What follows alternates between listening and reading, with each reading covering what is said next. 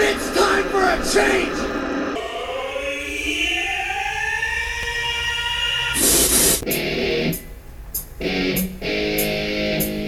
I have so much anger. I feel like I've been raped. In the face! Great Scott. At no point in your rambling were you even close to anything that could be considered a rational thought. Guess you just discovered a new element! This is the element of surprise.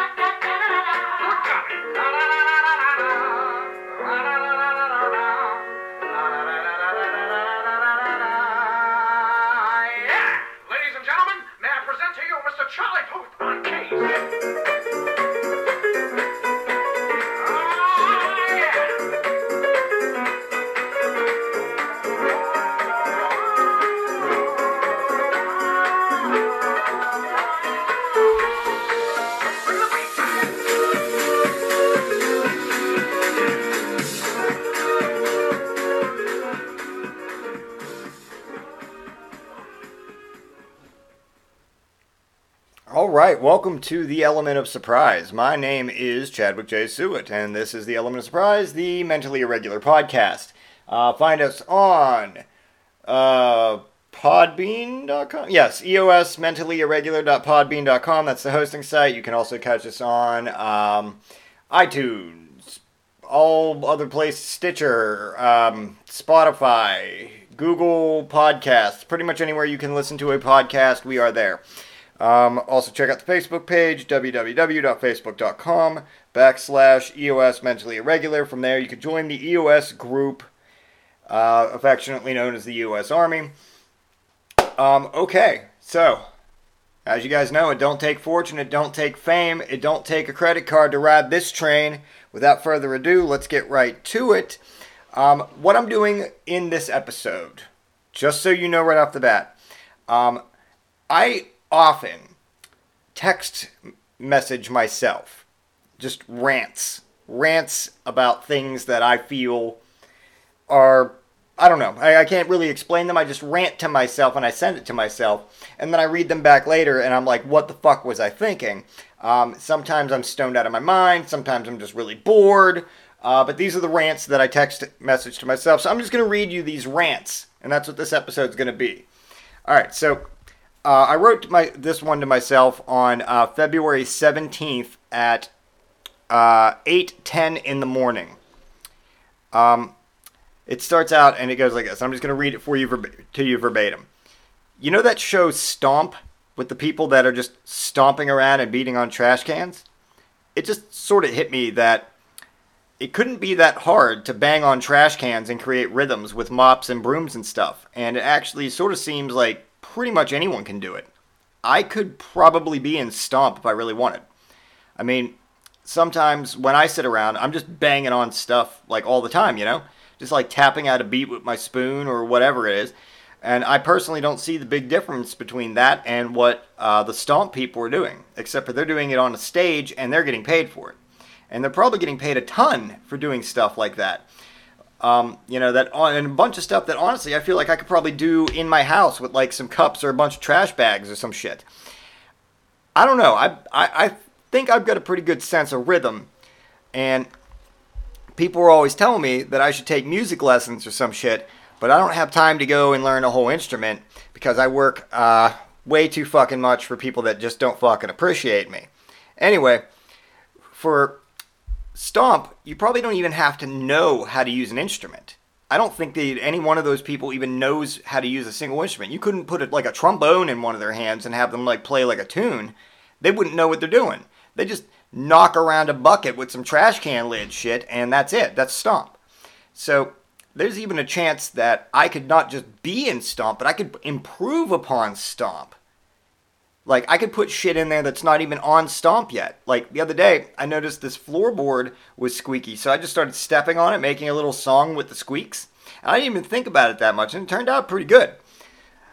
Is there a part of Stomp that's done with a floorboard? Because I don't think there is. And if there isn't, that could be an awesome addition. Of course, I probably couldn't do all that like acrobatic stuff where they flip around and do twirls, and that stuff probably actually requires some skill that I don't have and my body just wouldn't hold up for. But the other stuff I bet I could learn if someone just showed me the choreography. Actually, now that I think about it, I'm not totally sure Stomp is still around. I haven't seen a commercial for it in like a long time, but it was pretty popular in the 90s. So I bet there's some place that, still does Stomp, like, maybe it's like in like, not Broadway anymore, but like maybe on like the back alleys. Like a lesser known, like, this used to be popular, so now we're having it on our small stage. Now that I think about it, though, for a little bit, none of this is practical because I could probably get cast in Stomp if I really wanted, but where the fuck would I do Stomp at? This is Delmont. Anyway, and then I just sent that to myself. That was the whole text message. This next one I sent to myself on Tuesday, March 8th at 7:58 a.m.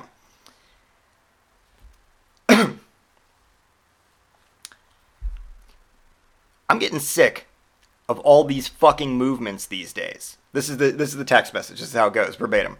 I'm getting sick of all these fucking movements these days. Between social media and the TV and people just talking at me, trying to make fucking small talk whenever they're in the store and I'm working, there's a fucking movement for everything. And they just want to normalize talking about things like fucking HIV and abortion and shit, and they're acting according to their own conscience, I'm sure, but, maybe it would make society more open and accepting, but I think that I could do it better.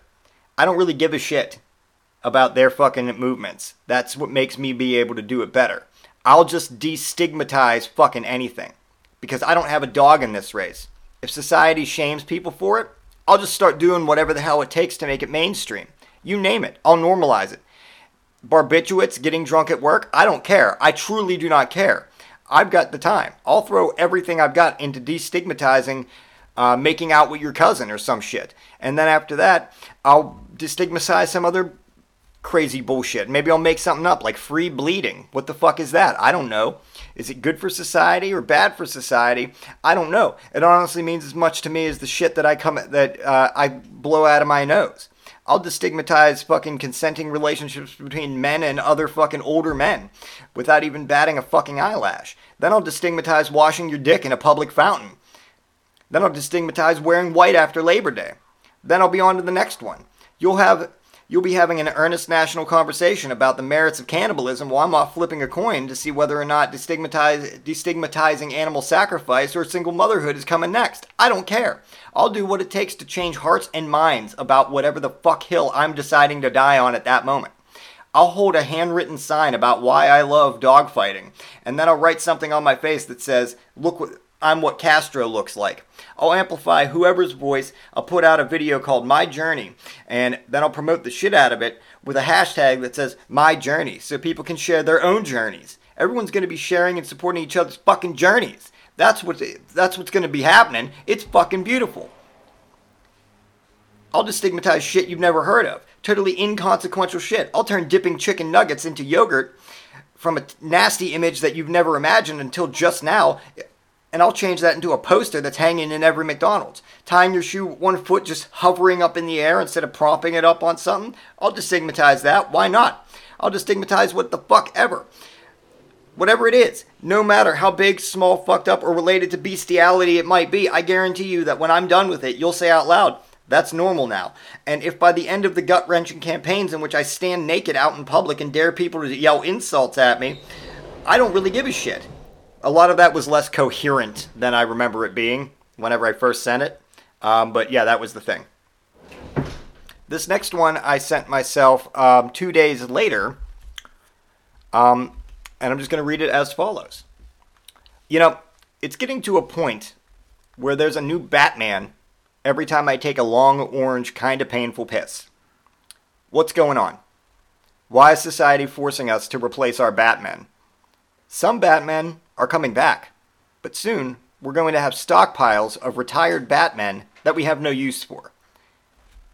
I believe we should have, at most, 2 or 3 Batmen worldwide, and each Batman should be assigned a region. A Northern Hemisphere Batman and a Southern Hemisphere Batman, and then the third Batman is a reserve Batman, in case one of the other Batmen doesn't feel like being a Batman that day. Maybe they have a tummy ache, I don't know.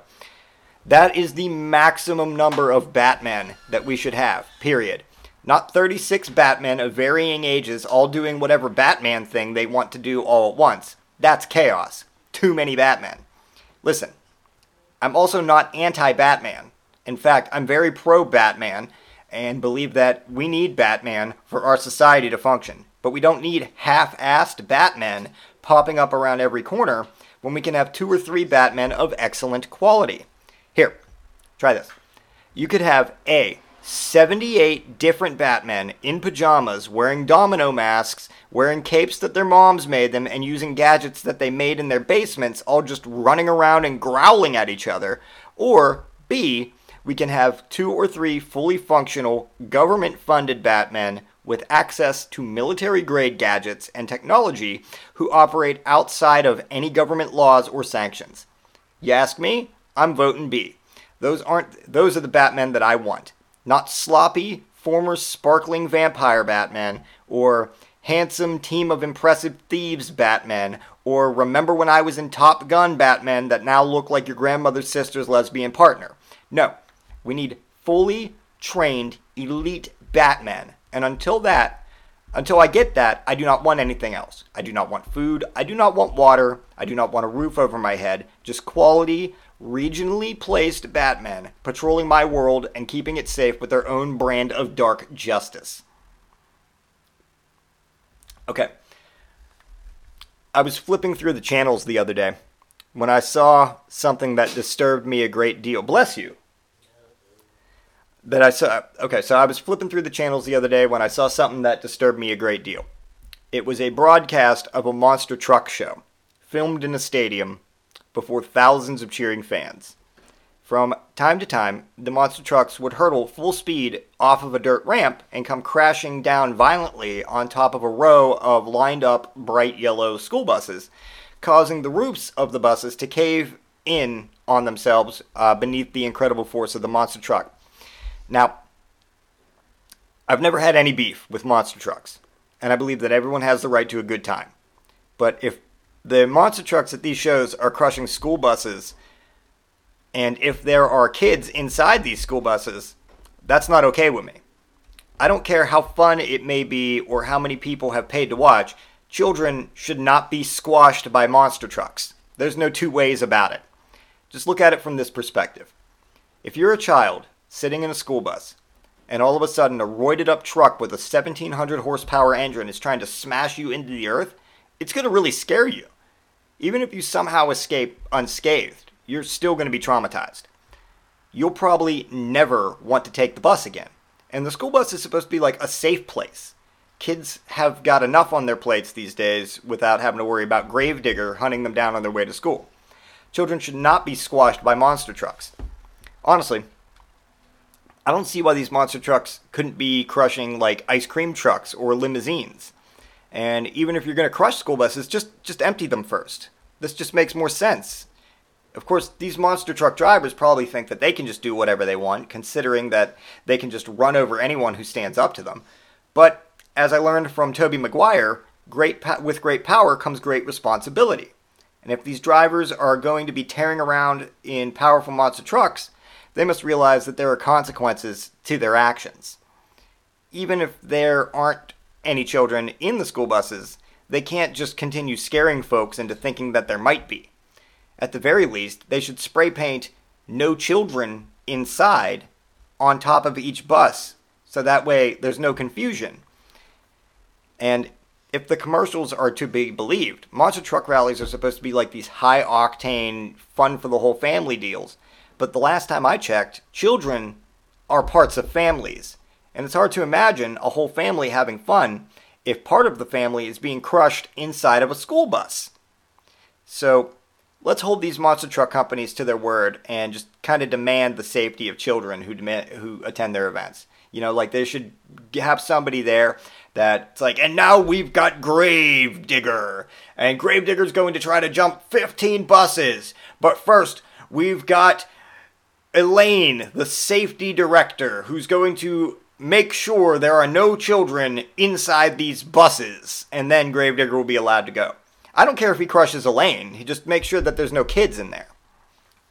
You know, speaking of kids, as a parent, I know the utter heartbreak that comes with your child telling you that they have been bullied or that they've encountered a bully. You know, even back in my day, which was a Wednesday, by the way, for your information, bullying was running rampant.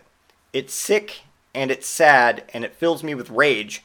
So I'm speaking out on it right here, right now. And I want all of you to listen to my words. School is no place for bullying. Empty warehouses are places for bullying.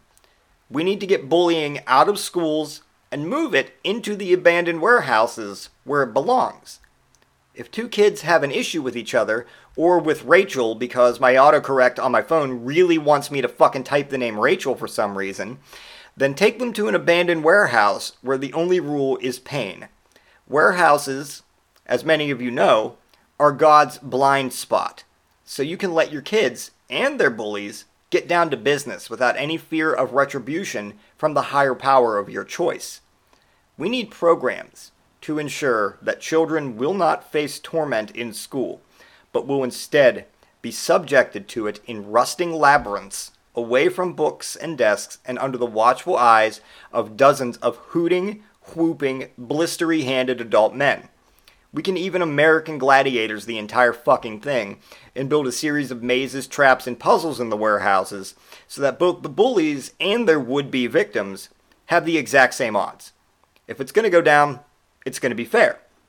Parents and spectators can watch from the sidelines and participate in favor of whoever they support most. Just imagine it like this. The confidence they get when one of the dads tosses down an old table leg or a length of rope with a hammer tied to the end of it. Well, that's it. Game over. It's going to be written all over their faces. On each child, you will see the face of someone for whom the world finally makes sense. Someone fluent in the languages of strength and blood, finally allowed to speak in their own voice. It is the face of a misunderstood genius thriving in the nihilistic universe that we built for them inside of a warehouse, and I wouldn't trade that for the world. It's time we sent a message to our bullies and to our would-be bullied. Schools are schools, and the warehouse is a private hell where your dads are the devil. And anything there goes. That's where bullying belongs, inside warehouses. Also, speaking of kids, I decided I'm not going to let my child play wheelchair basketball because he'd be faking. Every parent, as you know, kind of wants to support their kids' dreams.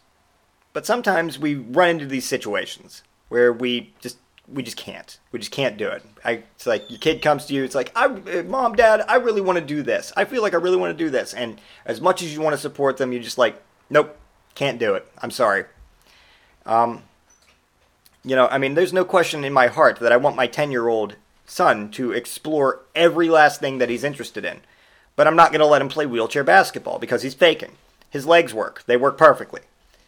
So I just imagine to myself that if Anakin rolled into the kitchen in a wheelchair, which he would have clearly had to have stolen from someplace, and he was holding an application to like a local youth wheelchair basketball league, and he was like, Dad, I got this wheelchair, and you can play wheelchair basketball, and I really want to do this. Well, I just know in my heart that I'd have to disappoint him, which no father wants to do.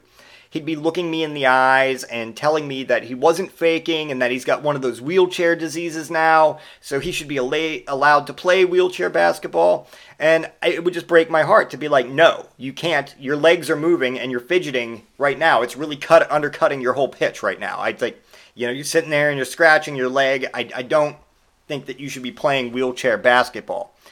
Again, I want to support my son's choices. His life is his to lead. But I cannot allow him, an able-bodied young man who has never been medically required to use crutches before, to wheel up and down the court alongside people with actual disabilities. Every time he rolls out of the house in a huff, complaining that I'm being a tyrant, I'd wonder to myself if I'm being a bad father. But then I would see him scratching his legs while he sits in the chair because his legs are fine and he has feeling in them. And then I'd remind myself that I'm doing the right thing. Refusing to let your child play wheelchair basketball because they're faking does not make you a bad parent. The fact that Anakin could at any moment during a wheelchair basketball game stand up and say, I'm bored, or that's not fair, and just run out of the gym makes it a sport that he should simply just not have any part of. When we have children, we make a promise to put their needs in front of our own. But that doesn't extend to letting your liar of a son play wheelchair basketball in a wheelchair that he ran off with from a nursing home or some other medical facility. And I want nothing more in my life to see Anakin win championships if that's where his passion truly lies. But for only regular basketball or any other sport that requires at least him to acknowledge that he has two perfectly working legs. That's hard to say out loud as a father, but it's just the right thing to do. Because when your kids are faking being paralyzed from the waist down just so they can play wheelchair basketball, it's not cool. It's not cool. Okay, so the other day, I got to thinking about some things, and it just occurred to me, you get up and you got to do things around the house, like it's just, your average everyday chores, vacuuming, laundry, things like that. I started thinking about how much time that eats up. And why don't we just domesticate baboons to do it for us? I mean, seriously, why not? Baboons are smart, they're capable animals, and I'm sure with a little bit of conditioning, we could have them living peacefully among human beings as servants. They're as loyal as dogs, and they're way more skillful. And they just do look adorable when you dress them up in little costumes. And remember how we used to send monkeys to space? Well, if they can hold their own up there, I don't think baboons would have a problem helping us here on Earth, doing like chores or like the laundry for us. They could pretty much do whatever we asked, and guess what? They would be good at it. Also, here's a fun fact. Baboons produce milk, so you'd never be out of milk again.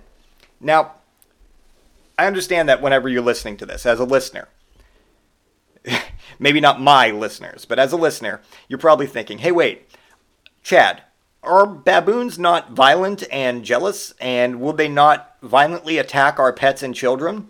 Why would we want them running loose in our society? But the truth is that those concerns of yours are unwarranted because we would be domesticating the baboons first, meaning that scientists would take all of the problem traits out of their DNA, and computers are so good now that the whole domestication process would only take a couple of months. Just imagine this.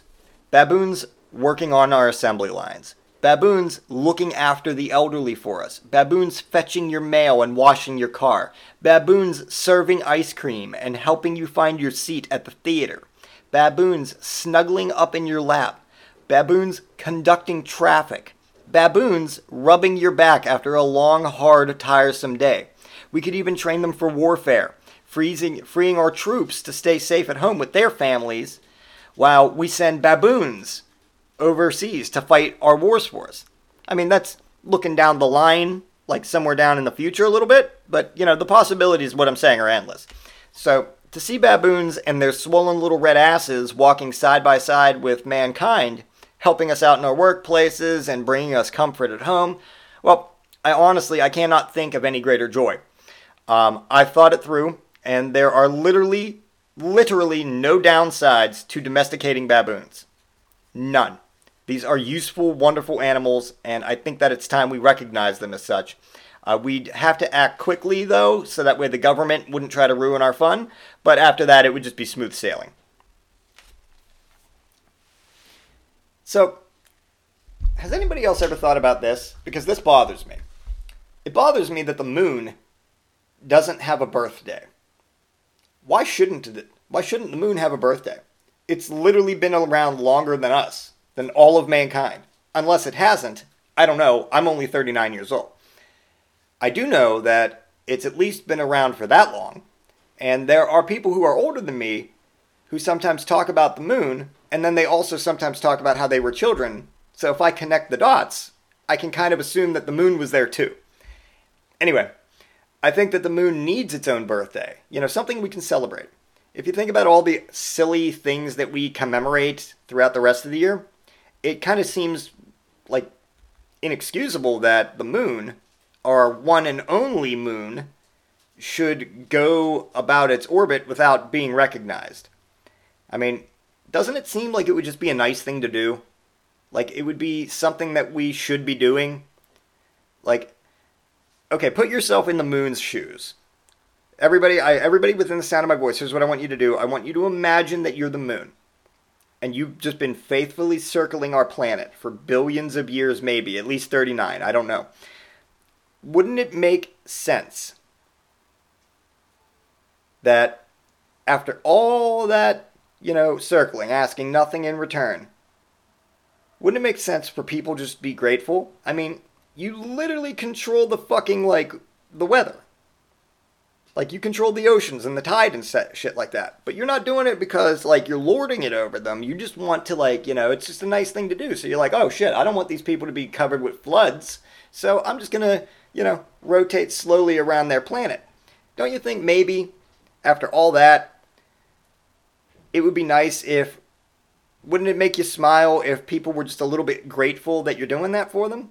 I mean, granted, to my knowledge, the moon doesn't have feelings or even a consciousness that we're aware of, but I don't think as a species that should deter us. I mean, we celebrate a day for pancakes and then a completely separate day for waffles, and they're basically the same thing. So why doesn't the moon get a fucking birthday? You know what? Fuck it. I'm giving the moon a birthday.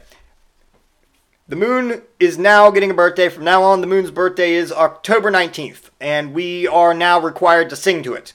Every year on October 19th, you are now required to sing to the moon. Thank you, Chad. Oh, you're very welcome, listeners and world. Here's a question for you. Why isn't the Statue of Liberty fully animatronic yet? Ever since I was a kid and first saw Ghostbusters 2, I've thought that the Statue of Liberty should be something that moves around instead of just standing there in the middle of the fucking ocean staring at nothing. What kind of world do we want to hand down to our future generations? Don't you want your children to live in a world with a singing, dancing Statue of Liberty? I do.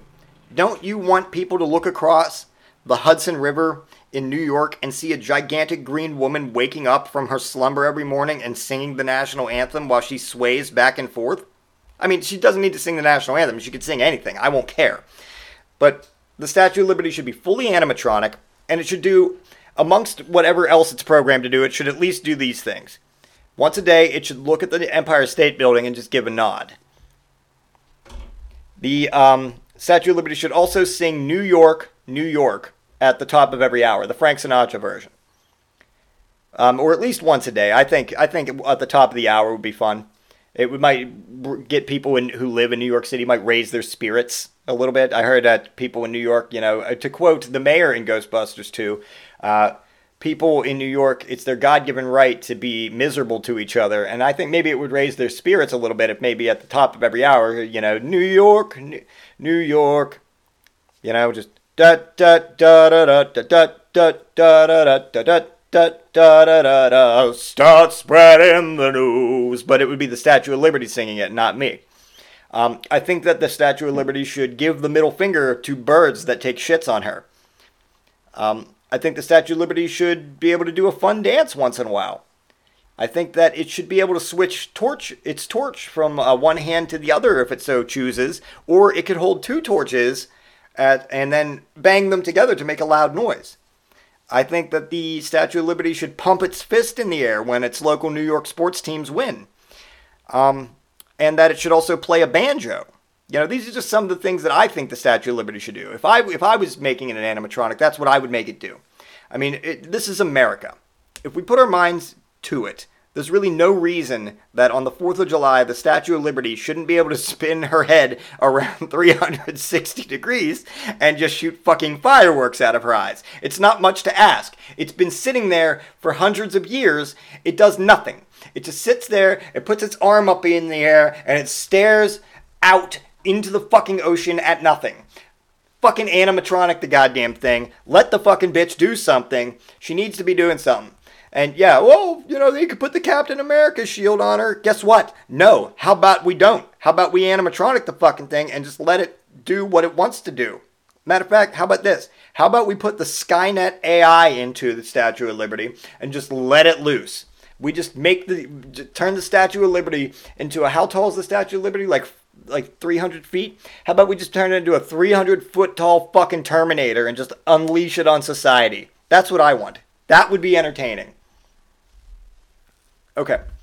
So, apparently I also sent myself a text message on how to deliver a villainous monologue. And I've given myself steps. And I'm going to read those to you now. Oh, I'm sorry. I wrote it not as I didn't write it as steps now that I'm actually reading it. This was sent to me on... When the fuck did I send this? When the fuck did I text this to myself? Holy shit. December 2nd of 2021. Okay.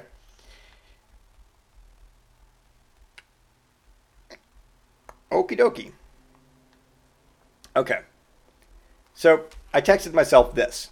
Verbatim. Well, you've done it. You finally trapped your arch nemesis. The one that's been foiling your dastardly deeds for as long as your deeds have been dastardly. This is the culmination of months, maybe years of your work. Your very hard work. And as such, you should be entitled to gloat. Just a little bit. Maybe your plan hasn't come completely to fruition. Oh, okay, I remember why I did this. I couldn't sleep in the middle of the night, and I put on a James Bond movie, and then I'm like, why do they always talk at James Bond? That's how he escapes.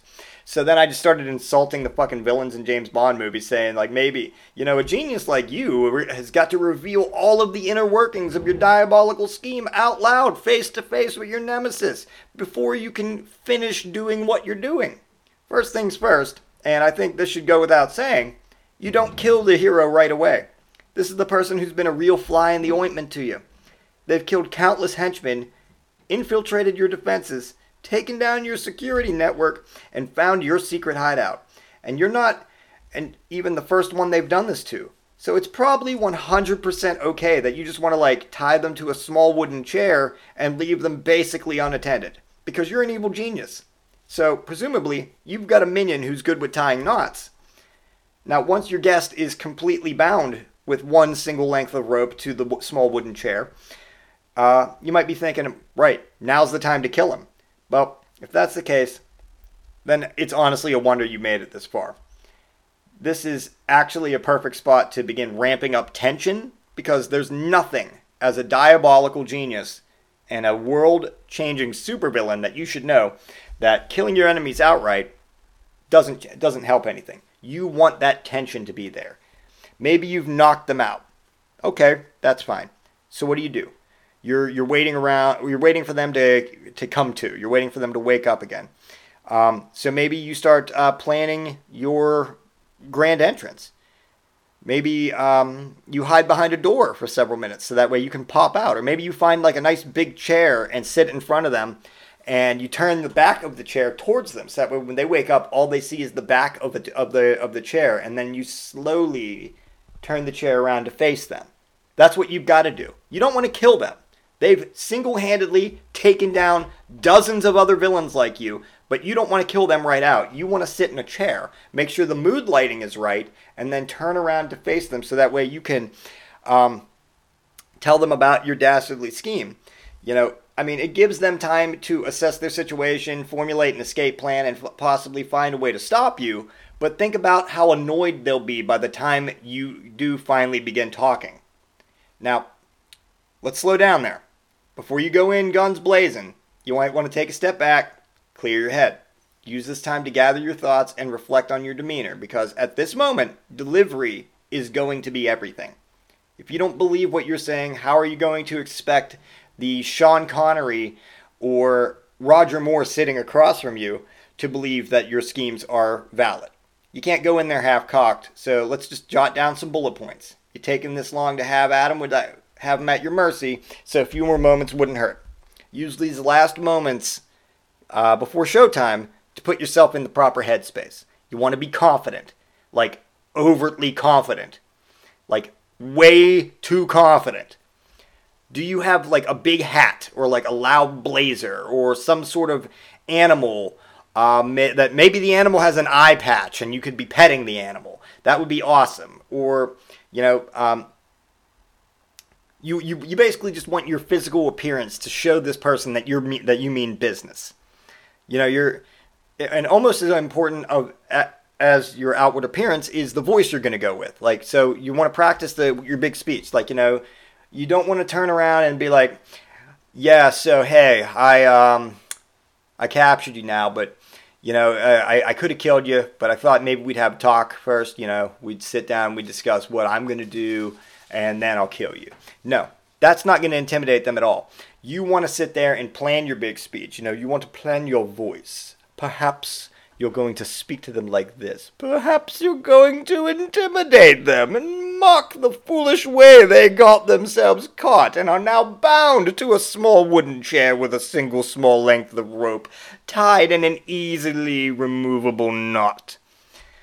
You got what? You see what I'm doing there? The second one was way more threatening. So get your ass in the zone is what I'm saying. Before you go out there, maybe do a few do, re, mi, fa, sol, la, ti, dos, or drink some chamomile tea, or chew on some licorice root, or I don't know, whatever. Strong eye contact is going to be very important. Think Anthony Hopkins in fucking Silence of the Lambs. He barely blinks in that movie. That's what you want to do. I don't care how fucking itchy and red your eyes are getting. You make direct eye contact. You do not blink. Now, keep this in mind. At some point, your hostage will eventually say something to you.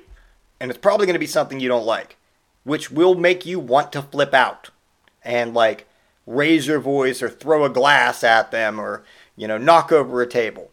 Before that happens, you are going to want at least half of the monologue to be spoken with a cool head, or else it no longer intimidates them. It's also not professional. So once you're in your monologue and you hit your stride, feel free to just let your emotions take a front seat, because you're in control. You've won, and you've probably won forever. You've got this person tied down to a small wooden chair with a single length of rope. Think about it. You're in charge now, and you have to show you're in charge. Maybe by strolling over to an adjacent minibar that you have just sitting there in an empty room, and then you offer your captive a drink. Just because your deeds are nefarious doesn't mean that you can't offer common courtesy.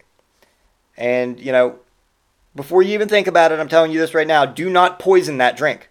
Dead men don't get to hear cool speeches. So, think about that. Now, at the end, after you've said your piece, this is the point where the whole shebang, where you want to open it up to questions and comments. They'll probably repeat a very watered down version of your plan back at you. And that's when it's important to correct them on literally everything they get wrong. You've worked hard on this. You're not going to let some wiener give you, some Cliff Notes version of the worldwide conspiracy that you've literally manufactured over decades. Don't let that happen. You set the record straight. Keep in mind that soon the information provided will be useless to them, because you'll have made them too dead to use it. They're tied to a chair, a small wooden chair, with a single length of rope. And right now, they're a mouse, and you're the cat. But every game eventually has to end. So this is about the point when you stop playing around and begin making actual threats. It's okay to draw a little bit from, experience to ratchet up the tension. Let's say hypothetically you gobbled up a census taker one time. Again, Anthony Hopkins, as we all do once or thrice in our lives. A good tactic would be to admit that detail to your victim before revealing that you're going to do it again. You got to have them thinking, I surely hope he doesn't do that to me, because the truth is that you might. You can't sugarcoat anything is what I'm saying. If you're a diabolical villain, let me put it to you this way. If you're a diabolical villain and you're not,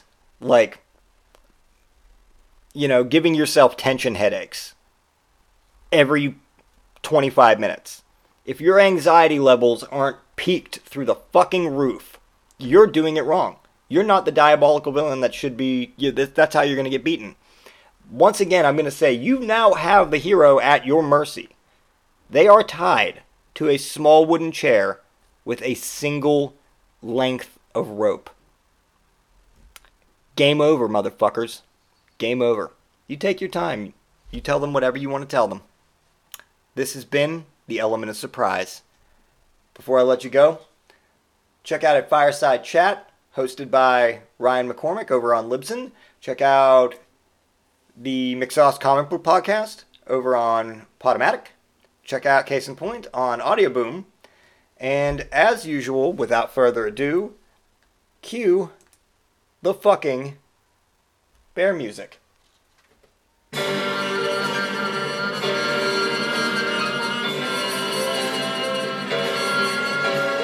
howdy, howdy, ho. Howdy, howdy, howdy, hey. Holy, holy, holy, ho.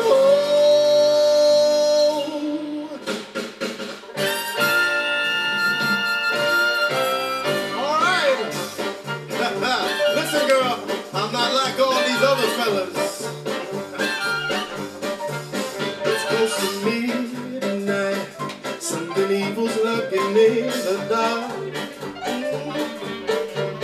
Under the moonlight, you see a sight that almost stops your heart. You try to scream, oh, but terror takes a sound before you make it. Yeah, you start to freeze as horror looks you right between your eyes. You're paralyzed, 'cause this is thriller night, and no one's gonna save you from the beast about to strike. You know it's thriller night. You're fighting for your life inside a killer thriller tonight. Hey ladies,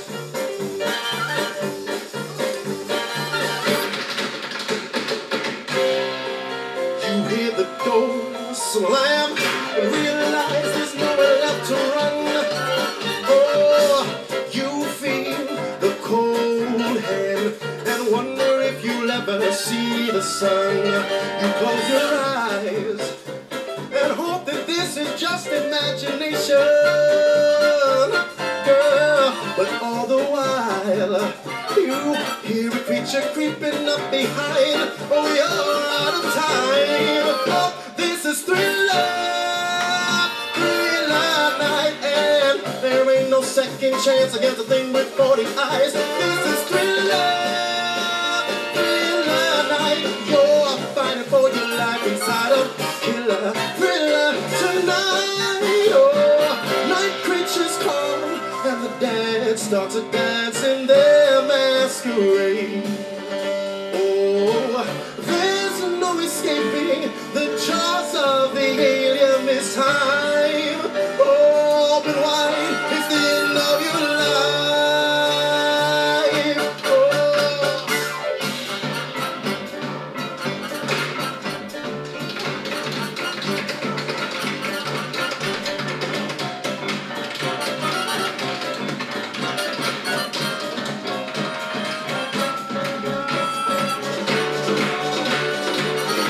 Oh,